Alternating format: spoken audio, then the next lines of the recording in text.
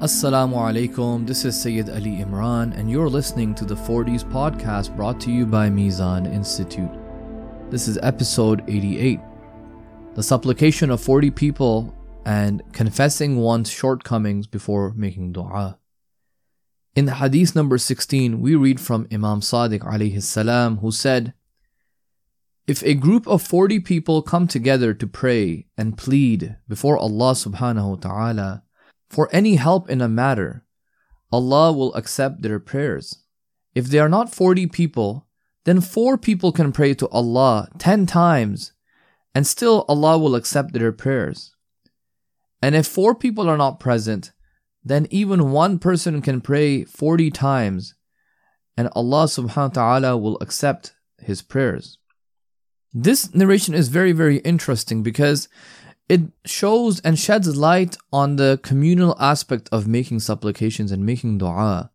There are some people who may raise the question that perhaps in the nights of the month of Ramadan or in the nights of Laylatul Qadr, is there really a need for us to come together in the mosque as a whole community and recite the different du'as? Why is it not possible for us to just, recite these du'as alone at home? Why do we have to come to the mosque and recite them in congregation? Well, here's a narration that explicitly speaks about the benefits of reading and reciting du'as in congregation, in a community. If you have 40 people coming together and praying and pleading, it has a much greater impact on the acceptance of the dua. And Allah subhanahu wa ta'ala looks and considers the fact that there are dozens of people there pleading to Him.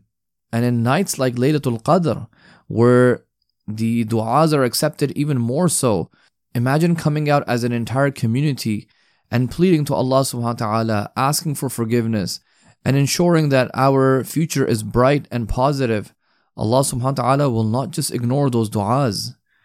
And if in the community there are not 40 people, and if a small group of people want to gather together, even then Allah subhanahu wa ta'ala says that if there are fewer people, then they can pray multiple times and be insistent in their du'as, and Allah subhanahu wa ta'ala will also accept their prayers.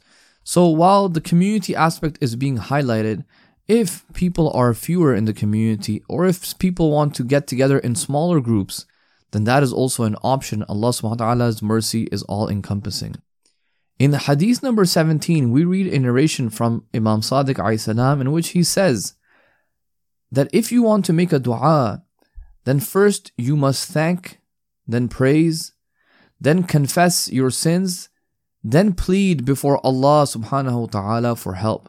By Allah, no servant of Allah can come out of sins without a confession. In this narration, the Imam is speaking about some of the steps and stages of making dua and doing istighfar, seeking forgiveness.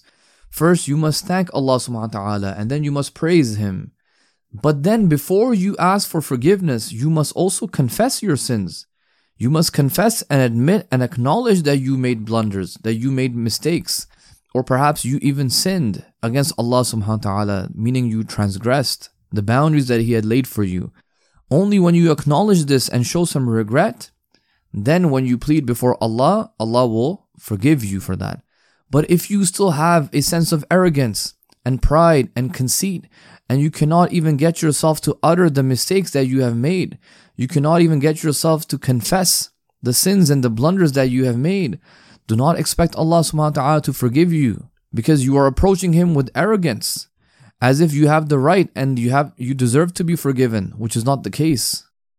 So in this narration, Imam Sadiq is telling us a very simple prescription on how to go about making the dua and making supplication and seeking forgiveness. In the next episode, we will talk briefly about the effect of the turquoise stone in the fulfillment of one's dua, and also being hopeful in our dua only towards Allah subhanahu wa ta'ala and not having any hope in creation. Inshallah, that will be covered in the next episode. Thanks for tuning in today, and to remain updated on the latest episodes, please follow us on our social media pages. And for more great content and other podcast series, please visit us on mizaninstitute.org. Wassalamu alaikum wa rahmatullahi wa barakatuh.